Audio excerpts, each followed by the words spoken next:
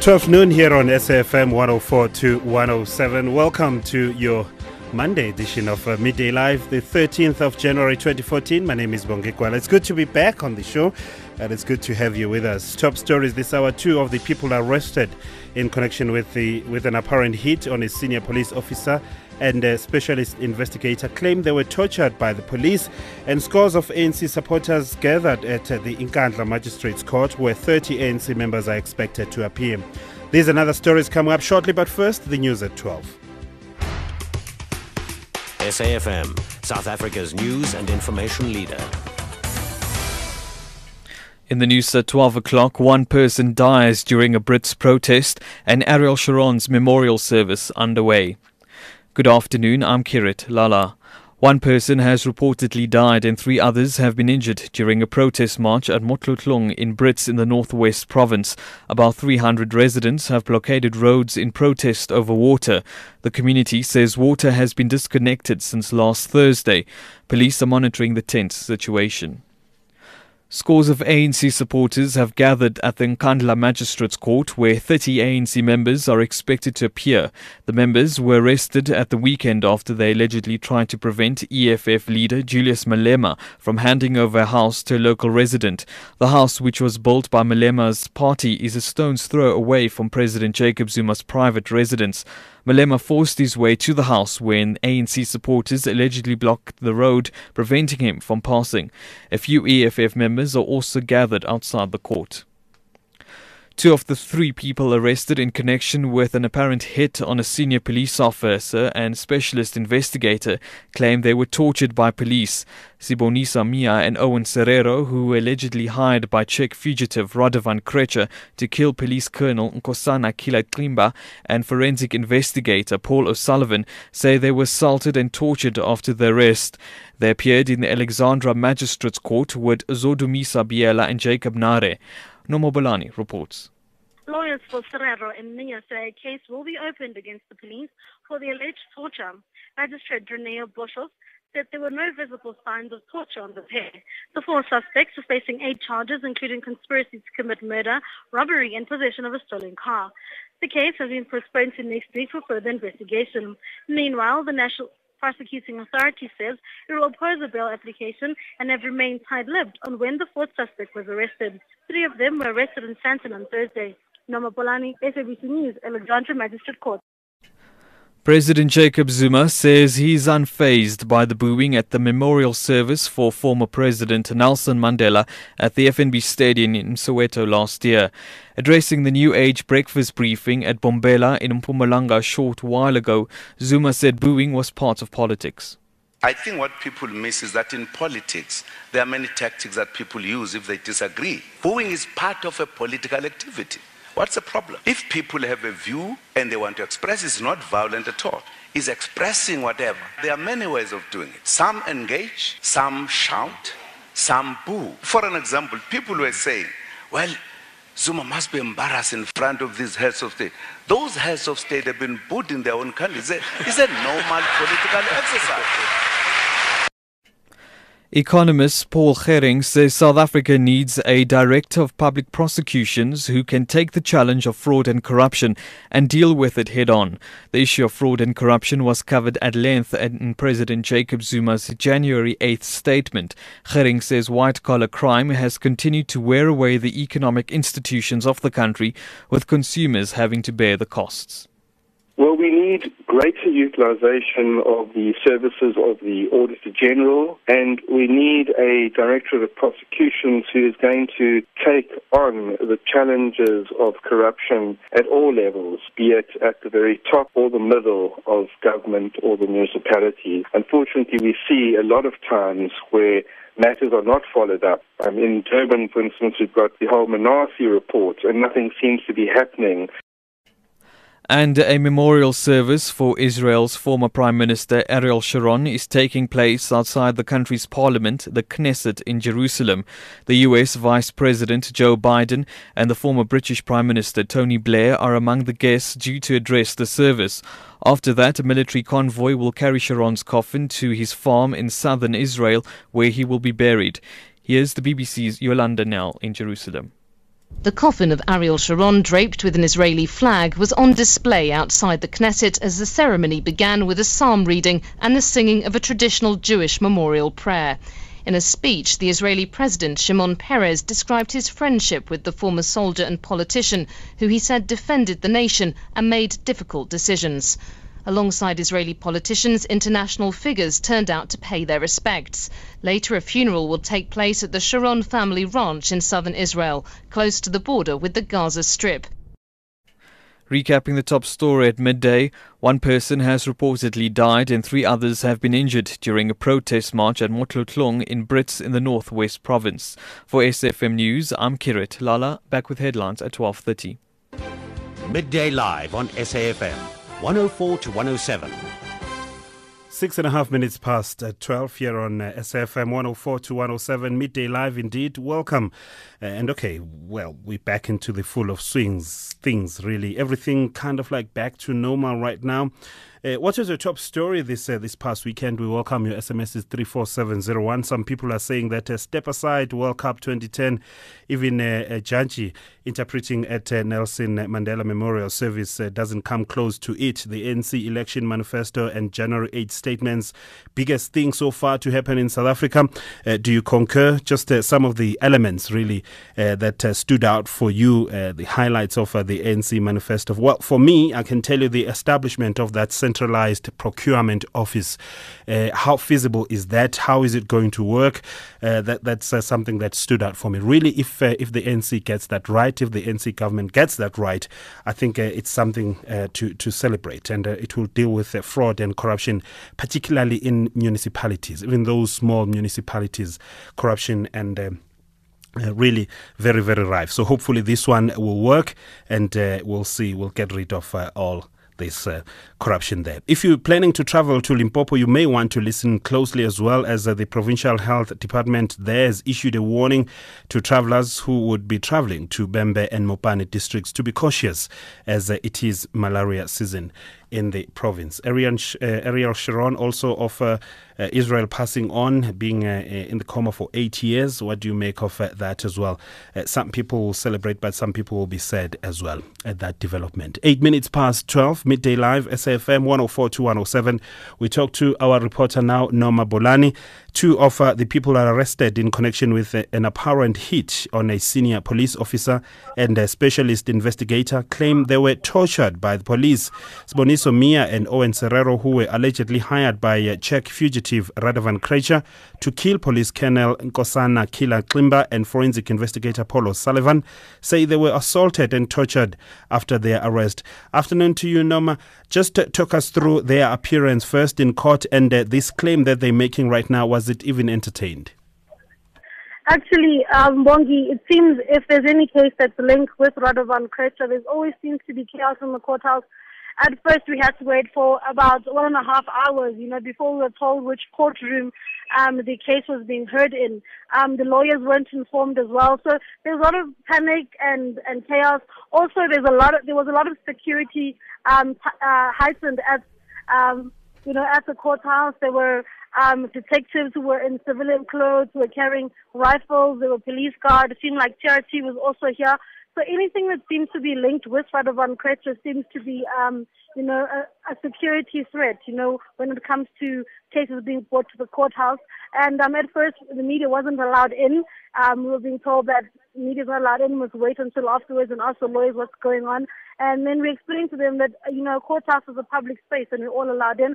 So eventually the magistrate was like, we're allowed to come in, but no photos will be allowed. And then we heard the claims made by accused 1, Sboniso, and accused 4, Owen Serrero, saying that they were tortured by cops following the arrest. These torture claims actually go in line with Radovan Krejcir's torture claims. He said that he also was tortured after his arrest when he was arrested last year in November. The magistrate, though, said he doesn't see any physical signs of torture on any of the accused. And then the lawyer said they will be opening a case with the police. All right, and just talk us through what else came out in court now that you are allowed in, and of course you are allowed to take pictures. So what else happened? Nothing else happened. Obviously, it was the first appearance. The case was postponed to the 20th of January, which is next week, Monday, for further investigation by the investigating officer. So we have found out their names. Accused one is Boniso Nia. He comes from Esho in KZN. That's the address that is written on the charge sheet. Accused 2 is Jacob Nare from here in Johannesburg. Accused 3 is Odumiso Biela, who's also from KZN Tuba, but living in Douglasdale, which is north of Johannesburg. And accused 4, Owen Serraro, also from here in Johannesburg. And it seems that Zodumiso, who's a female, 23 years old, is apparently the girlfriend of accused 4. Owen Serraro. So that's how the story is developing at the moment. And Paul O'Sullivan, I'm singling him out because he's been very vocal here. Did you see him in court today? Was he there? No. Paul O'Sullivan is not here. I don't think he'd be coming so early. Maybe if it was a trial stage of the case, he would arrive maybe to kind of see how it's going, but we don't expect to see him anytime soon. All right, thank you very much. Our reporter Noma Bolani reporting for us live at the Alexandra Magistrates Court, where the two of the people arrested in connection with an apparent hit on a senior police officer and a specialist investigator, making a claim that they were tortured by the police, but no visible signs of torture. The magistrate has said has been recognized there. It's 11 minutes past 12. Group C of the 2014 Chen tournament gets underway at the Free State Stadium in Bloemfontein today, and the qualified teams have vowed to hold nothing back in their quest to hoist the coveted trophy. We'll be looking at that story shortly. It's 12 and a half minutes past 12. This is Midday Live, SAFM 104 to 107. Just trying to find this toxic story that we are following for you right now.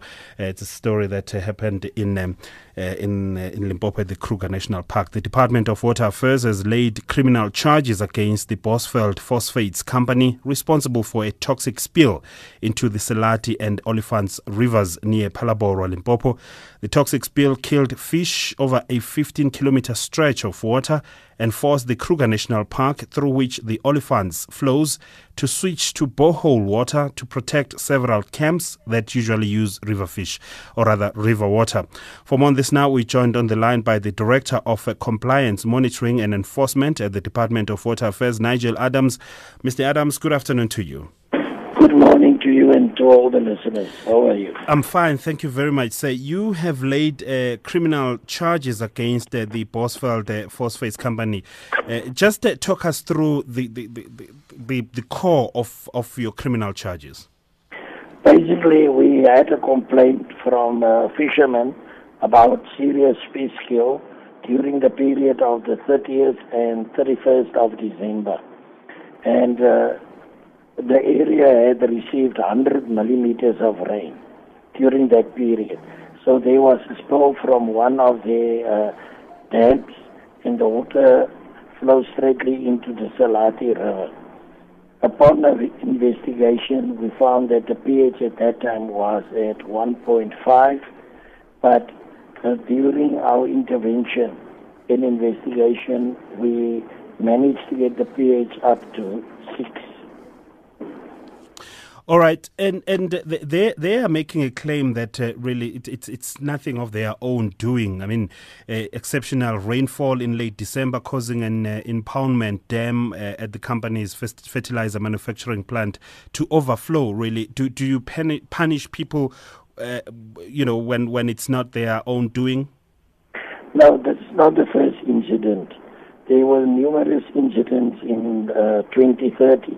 We have issued them with a pre-directive, and they were pre-warned about it. So it's pure negligence. And how do you hope to deal with this situation now that you've laid criminal charges? What do you want to see happen? Because it's not going to bring back the fish that have been affected by this, but also something needs to be done quickly to deal with this spillage. Currently, what we've done is I spent the last 2 weeks there. We're trying to contain the situation and prevent any further pollution incident. So, but regarding the criminal case, that matter is sub judice. We've laid the charges. We're working with the Department of Environmental Affairs and other government institutions, and we took prosecuting samples. I had experts in from the department last week to advise us how to prevent any further incident. So we want to contain any further incident happening. The department got, especially compliance monitoring and enforcement, we got a zero tolerance approach. But when you issued the first directive to this company, what was contained there that they didn't heed, and as a result we have this situation right now? If they did unlawful water release of water that's not according to the regulations standard. So we gave them a prayer directive. They made a representation, and that matter is still ongoing. And the effect of this river, how far does it go? How widespread does this? Well, even the anticipated effects of this bill right now in the Kruger National Park. Okay, it went down the Salati River. Our first point of where our first weir is, where it's the confluence with the Olifants. The pH went up to 6.5. The department did do releases from Blader River Dam to dilute the water. We did inform also Mozambique to warn them about that water. So it's a multi-governmental approach to deal with the issue. But for now, is the situation under control, Mr. Adams? The situation is under control. As I said, we're trying to prevent any spill. We know it's the rainy season. As I'm speaking, we on the mine, according to my reports from my guys on site, the back actors are there. They are building cofferdams. They put in lime bags. So we're trying to prevent any further pollution. We thank you very much there, Mr. Adams. Nigel Adams is the Director of Compliance, Monitoring and Enforcement at the Department of Water Affairs, reacting to the toxic spill that killed over a 15-kilometer stretch, killed fish over a 15-kilometer stretch of water and forced the Kruger National Park, through which the Olifants flows, to switch to borehole water to protect several camps that usually use river water there. There's been a steady increase in the number of disputed debit orders due to fraud and invalid mandates. This is according to statistics by the Payment Association of South Africa, SAPA. SAPA numbers show that every month banks collectively process about 31 million debit orders, 120,000 of which are disputed. According to the latest data available from the Paymaster Association of South Africa, over the 5 years ended December 2012, the number of disputed debit orders increased from 0.15% to 0.4%. Joining us on the line right now to discuss this matter further is the Chief Executive Officer of Payment Association of South Africa, Walter Volke. Good afternoon to you, sir. Quite a huge jump from 0.15% to 0.4% of debit orders that are disputed. Firstly, in your assessment, dealing with this problem every day, what do you attribute this to? I think there are a number of factors. The concerning part is the misuse. But I wouldn't describe the total number of the increase to misuse. I think sometimes it's also the consumers themselves that, because of financial pressure, they would just dispute the transaction at the bank, get their money back, and then increase their cash flow in that way. And then obviously they worry about the next month. So there's also a big element of customers disputing the transactions just for the sake of cash flow management. But obviously that doesn't excuse the misuse, which is the part that we're more concerned about at this stage. Maybe whilst we're still on that, do you find that consumers will dispute this month and then the following month they get it right when maybe they get a bit of money, or they dispute and then they drag it on for extended periods? Yeah, I think it's a little bit of both. Some of them would do it just a once-off if they've had a crisis month. Let's say suddenly they need to pay school fees for the kids, or buy a new pair of shoes or something like that. And so in a crisis situation, they would do that. Obviously, if it happens too frequently, they would get into trouble with the micro lenders or the banks that have loaned them the money. So I think in most cases it's sort of once-off experiences. Yeah. And this, I would presume, will then have an impact on the overall management of credit records then? Yes, absolutely. I think it has certainly a negative impact on the statistics, but also for the individual, it gives them a worse, risk profile for both the banks and the microlenders. We'll come back to some of these disputes and the causes there too, but fraud being one of them, but importantly, invalid mandates is concerning. Talk us through that. Well, I think one of the big strengths of the debit order system is that it is highly efficient. It's not very expensive. And as you mentioned, over 30 million transactions get processed every month. And if you think of a 0.4% dispute ratio, it's still reasonably efficient. So, if you had to investigate a paper mandate for each one of those, it will triple, quadruple the cost. So it has been very efficient over the years. But I think in recent years we have found increasing levels of disputes. We have dealt with the companies that have been exposed through the monitoring of the dispute ratios, which is what PASA does do. We do monitor the individual users that submit debit orders, and if their ratios go beyond certain thresholds, we do deal with them, and we have closed quite a number of them down, just to make sure that we don't get the rogue players coming in. But I think in the longer term, the solution is to have electronic mandates for each and every transaction, which is, Bongi, a project we are certainly working on right now, is to attach an electronic mandate to each and every transaction. It's PASA, not SAPA, Payment Association of South Africa. I beg your pardon. Yeah. But also there's a problem here. We hear of abuses facilitated by intermediary companies. Talk us through that. How prevalent is that, and how are you dealing with it? Yeah, actually, one of the rules that we implemented during last year and started enforcing is that we need a unique reference number for every user that submits debit orders.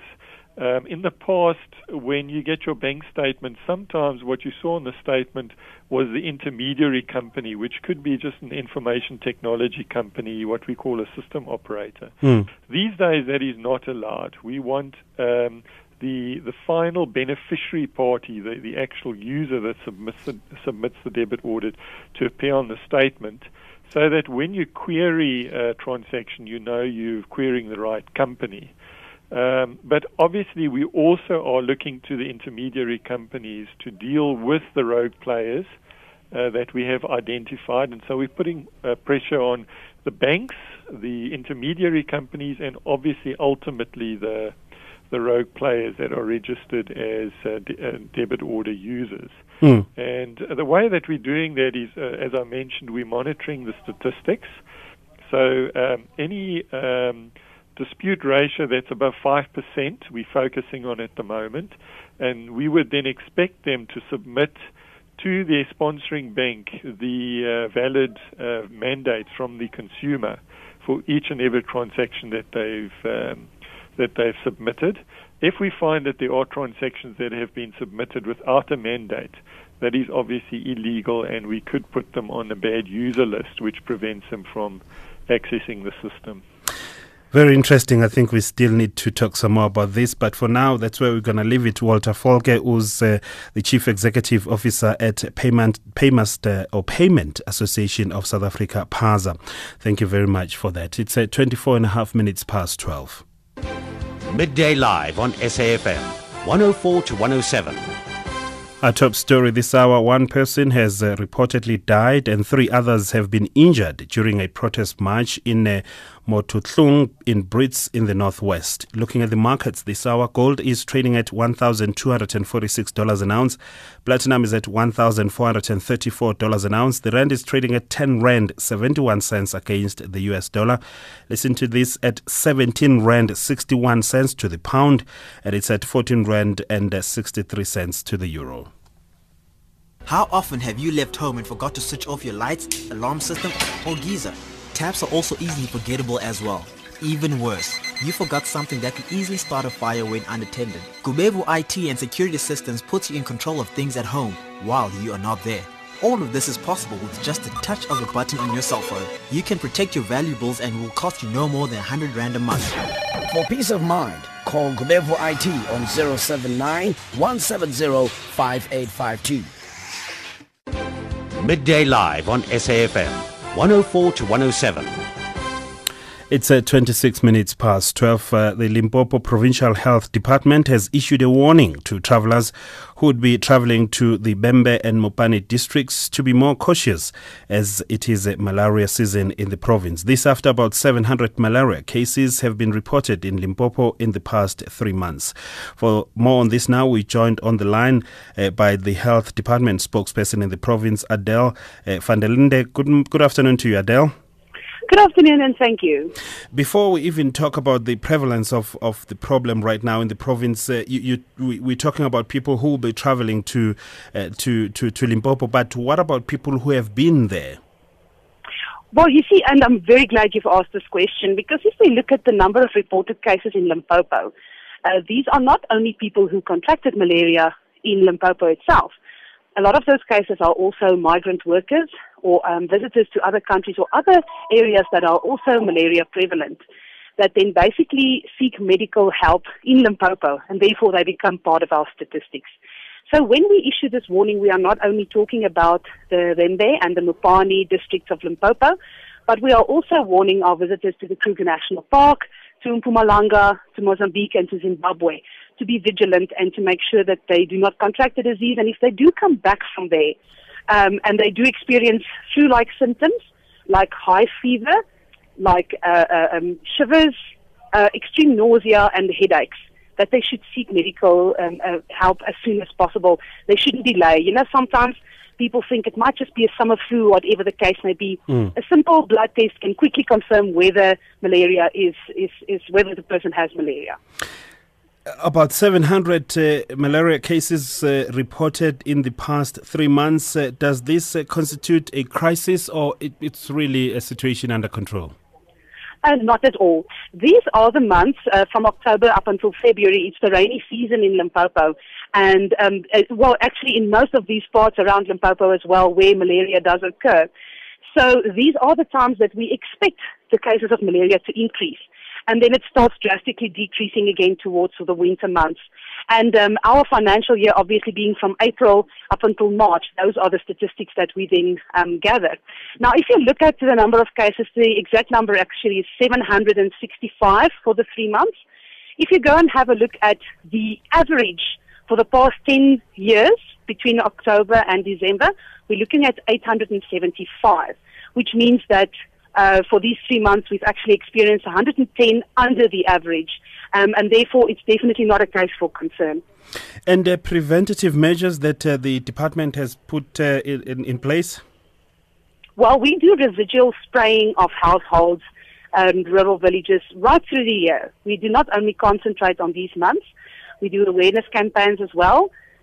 We engage the community to make sure that we eradicate stationary water, you know, like sometimes in wheelbarrows or in your empty car tires and things. You might find that, you know, it had rained and there's a stationary puddle of water, and this is where the mosquito breeds. So we also ask the communities to assist us with that. Then, of course, for all travelers to malaria areas, I mean, you know, the malarious mosquito, just as any other mosquito, they bite at night between sunset and sunrise. So it's always best if you are outdoors to wear long sleeves. You know, it's very hot at the moment, so people don't prefer doing that. But there are so many products on the market that can be safely used in adults and children to put onto the body that repels these mosquitoes, to make sure that you're not bitten, and especially while sleeping at night, to make sure that there is a mosquito net over the bed, and also to use some of these mosquito repellents. Adele van der Linde, thank you very much, spokesperson for the Department of Health in Limpopo. It's 12:30 exactly right now, and it's time for the news headlines. Good afternoon, I'm Kirit Lala. In the headlines at 12:30, the appearance of 30 ANC supporters at the Nkandla Magistrates Court in northern KwaZulu-Natal has been delayed because of processes that need to be followed as 2 of the accused are underaged. 1 person has reportedly died and 3 others have been injured during a protest march at Motlotlong in Brits in the Northwest Province. And President Jacob Zuma says the ANC is in continued talks with NUMSA, COSATU's biggest affiliate, which has threatened to leave the Labour Federation and stop its support of the ruling party in this year's election. Details on these and more at 1 p.m. 29 to 1, and we say compliments. Good afternoon, welcome, hello, Shadow Twala. How you doing? Absheni, sawubona, kunjani, and so on and so on. Yeah, so they say. All right. Welcome back, Bongi, and hope and wish you all the best for 2014. Yes. The same goes for you as well. But I've been around. Came back Monday. I've been waking up 3 o'clock in the morning doing AM Live. Not too nice to get up in the morning, but it's okay on Friday because you're out by 10 o'clock. True. But come Sunday, really, you need to prep yourself and contain yourself. And I know. Don't go overboard. But otherwise, yes, I really enjoyed your show right through the festive season. Eye-opening, really talking to psychiatrists and all sorts of people how to spend money. And people who see into the future also were telling us all sorts of things. And we'll hold them up to that. I told them that I've kept record of everything they said. We'll call upon them again to explain how they got there. I remember, yes. Please call them. Was it February 14 that I'm looking forward to? But yes. Also, yes, after the elections as well, to see if some people that they said won't be there will be gone. All right, what's coming up on Otherwise this afternoon? Well, on the show today, Marketing Director Ashley Perman, we tracked down the journey of the Flip file that started out in a garage and is now distributed in major chain stores. We talked to Linda Olagunji, who's the founder and MD of DLO Energy Resources. She joins us to talk about women in energy, the rise of African independent power producers. And finally, we talk about the relevance of an MBA with head of MBA program at the University of Stellenbosch Business School, Dr. Marlies Terbrand-Smith, who started her job, in fact, on the 1st of January this year. Midday Live on SAFM. 104 to 107. Great stuff indeed. Let's go through some of your SMSs coming through 34701 and your tweets at Gwalapi News. I still don't understand why people haven't picked up that the contemplated state tender board was first established under apartheid in 1968, says Pure in KwaZulu-Natal. And this one, ANC's unveiling of its manifesto was broadcast live on SABC. Will that mean the live broadcast of other parties' manifestos too? Zandisile in East London. And this one, ANC to investigate the incident as a possibility exist that EFF members were also in the ANC crowd using plastic bottles seeking press coverage. That's Jack Dolo there. Just highlighting some of the top stories for the weekend. I request a mathematical calculation concerning jobs created by ANC and lost since Mr. Zuma took office, as the truth seems hard to swallow. It's Papillon in Eldos. My cousin couldn't be accepted at TURF and Univen because he got 3 points on English. He has 5 in home language, 4 in geography, maths, physics. What can be done there? It's an unsigned SMS there coming through on 34701. I'll be reading your tweets also shortly coming through at Gwalapi News. You can also send us an email, by the way. We are available middaylive@sabc.co.za. Let's go to KwaZulu-Natal now, in Nkandla, where 30 people who were arrested in Nkandla during a confrontation between the Economic Freedom Fighters, EFF, and the African National Congress, the ANC members, were expected shortly to appear in the local magistrates court in the northern KwaZulu-Natal. EFF leader Julius Malema, along with members of his party, were in the area to hand over a house to one of the Nkandla residents there when they were allegedly attacked by by ANC members who had demanded they leave. Let's talk now to our reporter who is on the story, Nonjabulo Mtungwa. Nonjabulo, we understand that a short while ago the court appearance had been delayed because of processes that need to be followed, as two of the accused are underage. But just talk us through what has happened so far.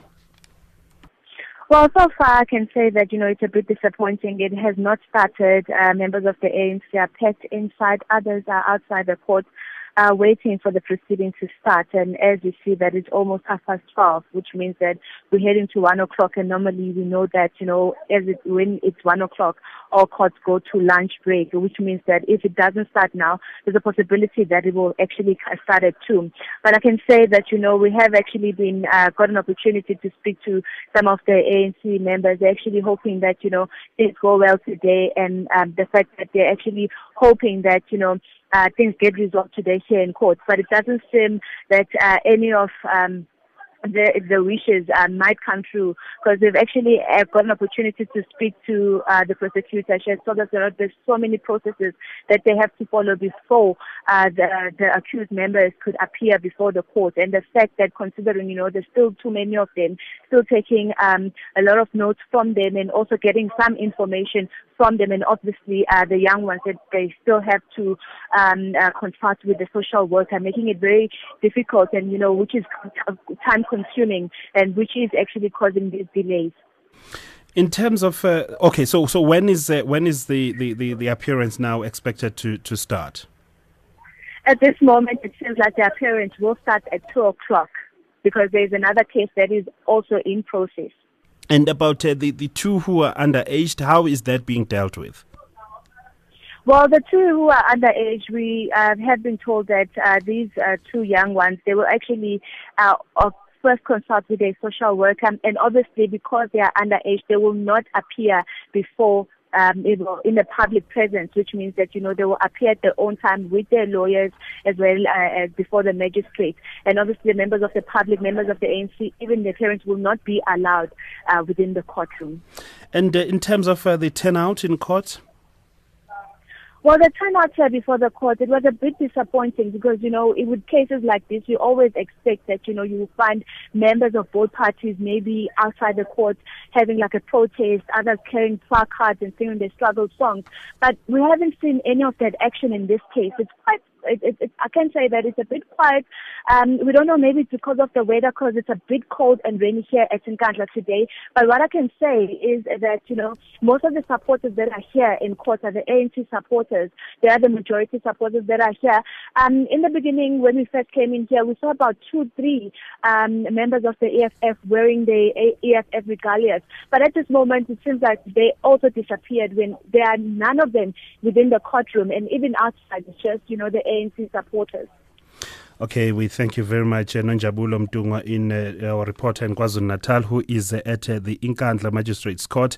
Let's now talk to Senzo Mkhize, who is the spokesperson for the ANC in KwaZulu-Natal. Mr. Mkhize, good afternoon to you. Welcome. Really, the ANC must be disappointed at this. I mean, if even President Zuma has condemned this in the strongest terms, but what do you make of it as the ANC? Good afternoon, and good afternoon to all listeners. Indeed, we regret what happened in Nkandla. As the ANC, we disapprove, and we also encourage our members not to interfere with other organization programs, because all organizations have got the right to campaign freely without any interference. So we regret what happened in Nkandla. But it would appear that your members are not heeding your call. I mean, Ms. Helen Zille, leader of the Democratic Alliance, was there, and she was prevented from proceeding with whatever she had set out to do, and the ANC was involved. And there you go again, the EFF leader. It was known that he was going to come to Nkandla, and obviously a high-profile leader of an opposition party going there and being prevented again. No, let's correct that. Sure. Helen Zille was allowed to be in Nkandla because even in terms of the report that we received, that the leader of the DA went to Nkandla. But the issue, she wanted to go to the house of President Zuma, where she was not to go to the house of the president, not to the area of Nkandla. But also, as far as we are concerned, the information that we received, that other members of the EFF were already building the house. There was nothing happening, but I don't know what happened, because I think the confrontation started during the time of the arrival of Julius Malema. So that's why, as the ANC, we've initiated and a team that to investigate and come back to us with the proper information, because at the moment we are getting accusation and counter-accusation without fact, because as the ANC we need to act against those members who will find to be contravening any constitution and also policies of the organization, because it's not the culture of the ANC to interfere with other programs of other organizations. I'm sure it's too early to ask you how are you going to act, because you're still doing the investigation. But generally, in cases like these, what happens when people are told not to do something and they go ahead and they break the party's really policy? So how do you deal with them?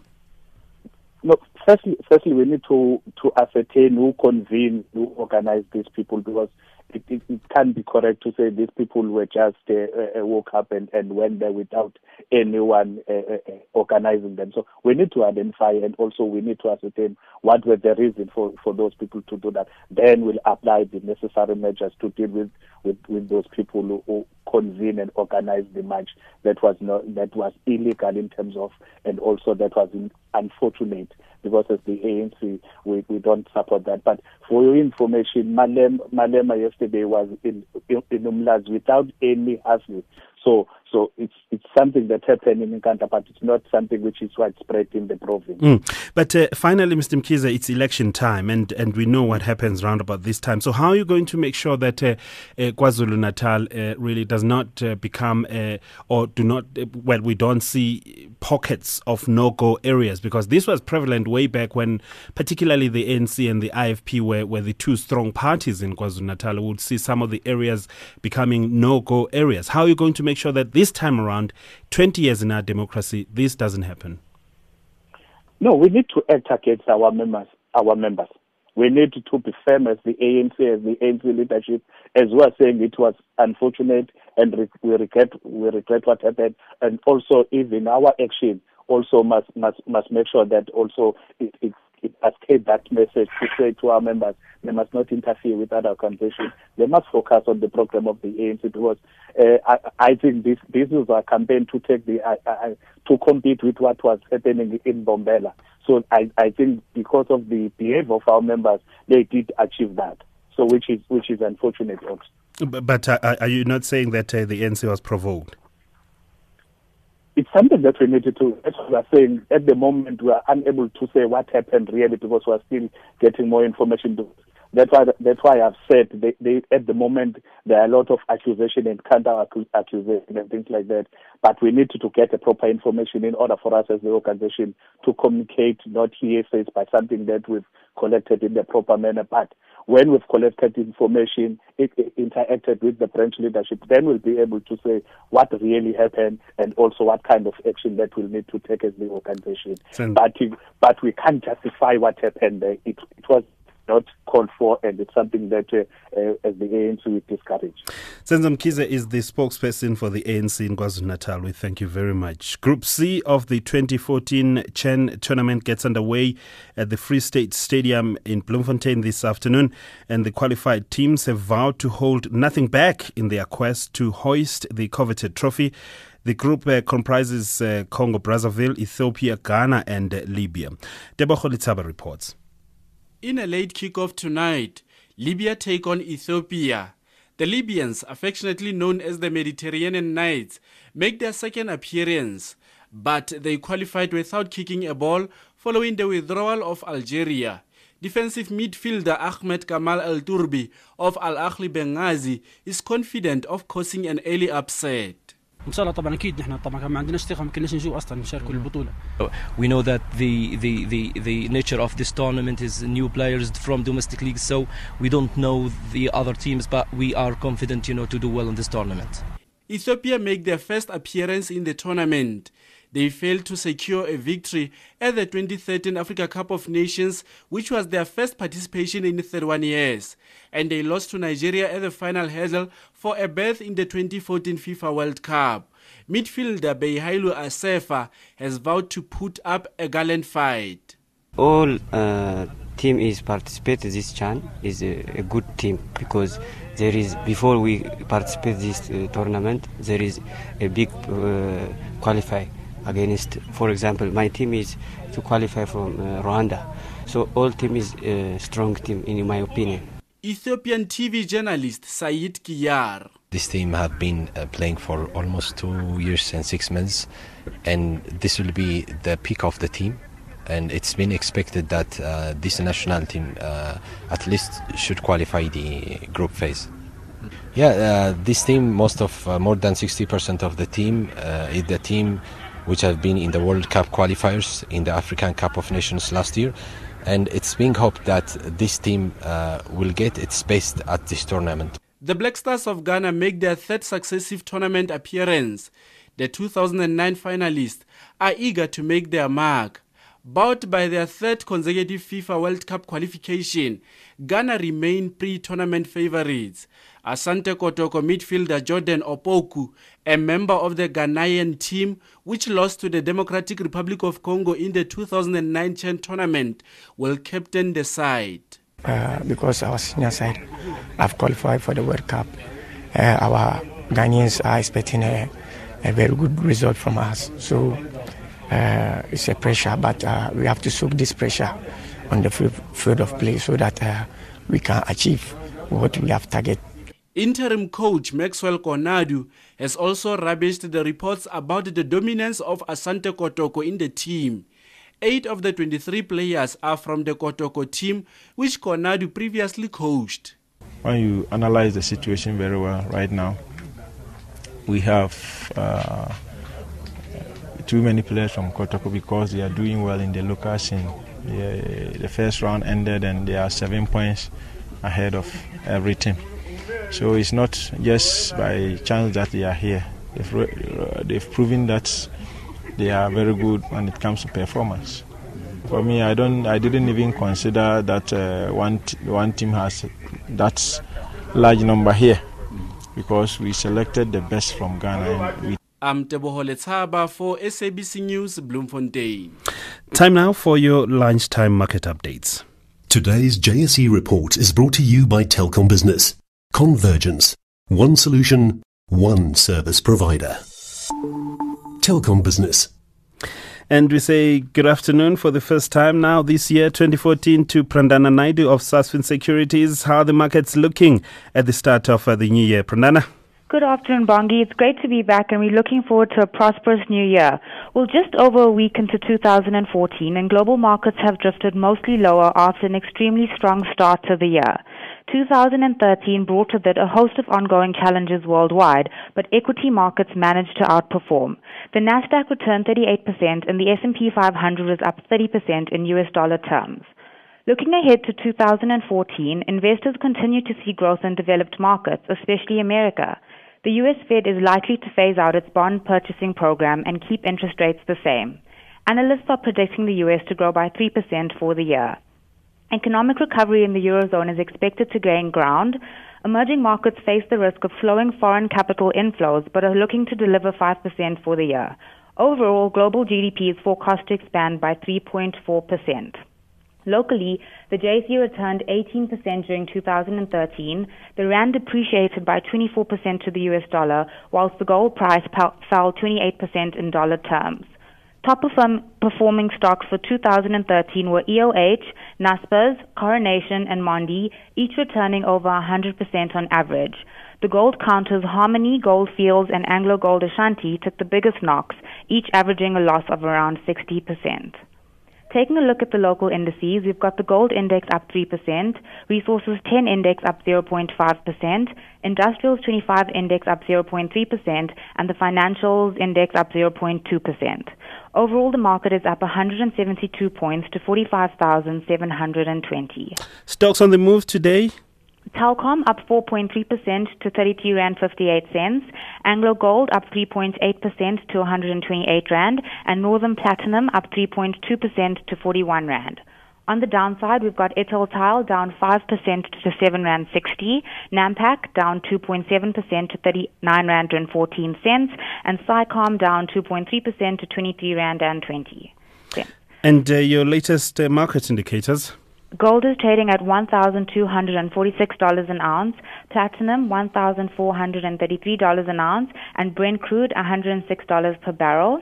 And finally, the rand is trading at 10.70 to the dollar, 17.59 to the pound, and 14.62 to the euro.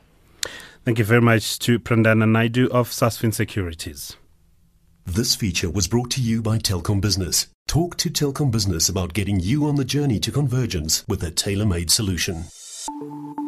Telkom Business.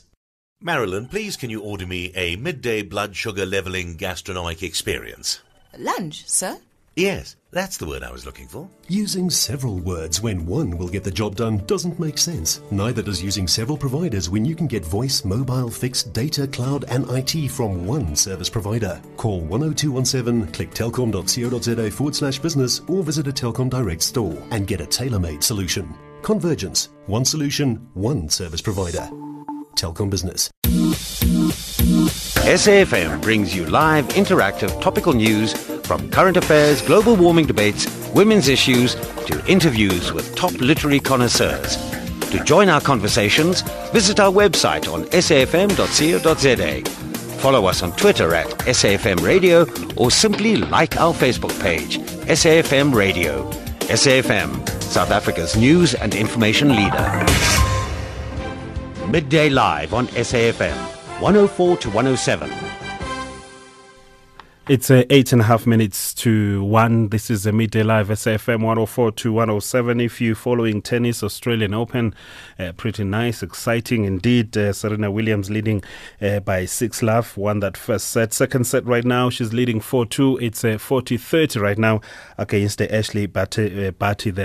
Very interesting stuff, really. Enjoyable tennis indeed. It's live on TV right now as we speak. Pretoria North Magistrates Court is hearing a case of two Tshwane Metro police officers arrested for allegedly robbing a motorist of cash totaling R500,000. It is alleged that the two officers stopped the motorist for speeding on the N1 near Hammanskraal, north of Pretoria, on Tuesday last week. Tshwane Metro Police spokesperson Isaac Mahamba says the suspects took part of the motorist's money and ordered him to leave. For more on this now, we're on the line to our reporter Fenwell Schumer. Afternoon to you, Fenwell. Good afternoon. Just remind us of this story. It happened last week, Tuesday. R500,000 was in the car and part of it was allegedly taken by the two Tshwane Metro Police. Yes, but firstly, let me correct that the case is actually appearing at the Hammanskraal Periodical Court, where the two officers made their first appearance. And they have been remanded in custody until next week, Monday. This is to allow police to further investigate the case and also for bail application. What actually happened last week, Tuesday, when the two officers, Peter Rampaho and Trevor Ramabo, while on duty, they were actually assigned to monitor traffic on the N1 between Hammanskraal and Pretoria when they stopped this motorist who was speeding. And upon searching his vehicle, they found a bunch of cash and they threatened to arrest him for money laundering. But during the squabble or during the altercation, they actually put him in one of their car and one of the officers drove the victim's car. They drove around until to a stage where they dropped him somewhere and ordered him to leave. During that time, actually, that's where the money disappeared. $500,000 disappeared from this guy's boot. A certain Fahim Isaac was traveling from Bay Bridge border post to Durban, and he opened the case at the Hammanskraal police station, and that's when the two officers were arrested on Friday while they were on duty. All right, Fenwell Schumer, I've run out of time, but thank you very much for that update. It's 5 minutes to 1. Time now for Create with Michelle Constant. Create is proudly presented by Business and Arts South Africa, bringing the business of the arts and the art of business together. The 9th annual Musho International Theatre Festival will be taking place this week at the Catalina Theatre in Durban, eThekwini. Supported by the Performing Arts Network of South Africa, PANZA, the festival pays tribute to work featuring 1 and 2 performers and covers a wide range of styles, from drama to comedy and physical theatre. Giselle Turner of PANZA KwaZulu-Natal says that the festival provides practitioners with the platform to showcase their own original production, which they don't often have access to. The real importance is that there are a lot of artists who are not just keen to work other people's productions, but who are really interested in creating their own works. And because that's quite an expensive process, to have a festival which celebrates one-handers and two-handers gives people the opportunity to create a piece which is not going to be too expensive to mount. So it's something to aspire to. I think young writers look to Musho as an opportunity to say, this is what I'm doing, and to get some feedback before you start taking it out to other festivals. Turner's production Limbo Land will open the festival. Limbo Land is looking at the process happening between two people who find themselves in Never Never Land. They find themselves totally isolated from everything, and they know that they are dead. But they don't know who they are, and they don't know how they died, and they don't know how they're connected. And the time that they spend in limbo is the process that they go through as they start to unpick their history. They start to understand who they are, where they came from, and how they're connected. And the decision that they make around that process, once they've unpacked it and discovered it, is going to determine their future. Johannesburg-based writer and director Samson Mlambo is staging his play, The Shoeman. Mlambo says that the play follows the journey of South African youth who are faced with difficulties of paying school fees and finding jobs. The Shoeman is a play about a young man who comes from a very poor background and who happened to attend his high school in town, which is a multiracial school. So he does so with hope that the children from around his village will follow into his steps. So he just shows them that instead of looking in the government, why can't we take an initiative and responsibility and make sure that we get educated and then we can make a difference in our country. As in the previous year, the festival will also include productions which have been created through the New Directors Development Project. There's a big developmental component to it, which is looking at developmental community theatre work. So people are also being mentored into how to create scripts, how to direct. So it runs such a broad spectrum and it caters for so many different art practitioners. One of the productions is Back Tonight Under the Street Pole, written and directed by Wiseman and Mkube. Mkube, who previously only participated in the festival as an actor, says that he felt it was time to voice his own stories. I'm still an actor, but I've got my own stories. An actor, and you get scripts and you read scripts. You've also got your own stories that you want to tell. So I sat down and I thought, let me just write my own shows in an actor's perspective. Mkube was mentored by theatre director and lecturer at the University of KwaZulu-Natal, Roel Treinstra. Wiseman Mkube is one of those upcoming young talents, and he's this rare guy who likes to write. He likes to construct a plot. He likes to think about story and what you can achieve with it. And I think that's rare. And I think South Africa as a whole, they have fabulous directors and actors, but good writers are difficult to find. The Musho International Festival will kick off this coming Wednesday at the Catalina Theatre in Durban and will run until Monday the 20th of January. For a full lineup of the program, you can log on to www.mushofestival.co.za. I'm Michelle Constant. This feature was produced by Monique Stander, and you can email me on create@basa.co.za. Create, proudly brought to you by Business and Arts South Africa, creating new opportunities for business arts partnerships. Email create@basa.co.za. And just SMSs coming through 34701. The ANC should not block anyone moving anywhere for anything in the country. ANC and IFP wanted freedom of movement anywhere and didn't want no-go areas. That's Khole in Polokwane there. The kind of an unfortunate act like the one that happened at Nkandla by ANC supporters is a cry for help, a political schooling for the masses called Tolinyengeni to rescue David Mtunzi. And Debs Omashekho saying that welcome back, thank you very much. EFF gradually gaining the ground across the country. The takeover is possible soon. Wow, says Debs there. Bitsy, also thanks for your tweet. I was disappointed by the ANC who wanted to prevent Malema from handing over the house built by AFF in Kandla. Just some of your tweets and SMSs. Mabubuloka and Butlemo Tswatswe, thank you very much for producing the show. Olabokhang Monana, our technical producer. Aubrey Sechie is our executive producer. My name is Bongi Kwala. Let's do it again tomorrow for a Tuesday edition of Midday Live. Bye-bye.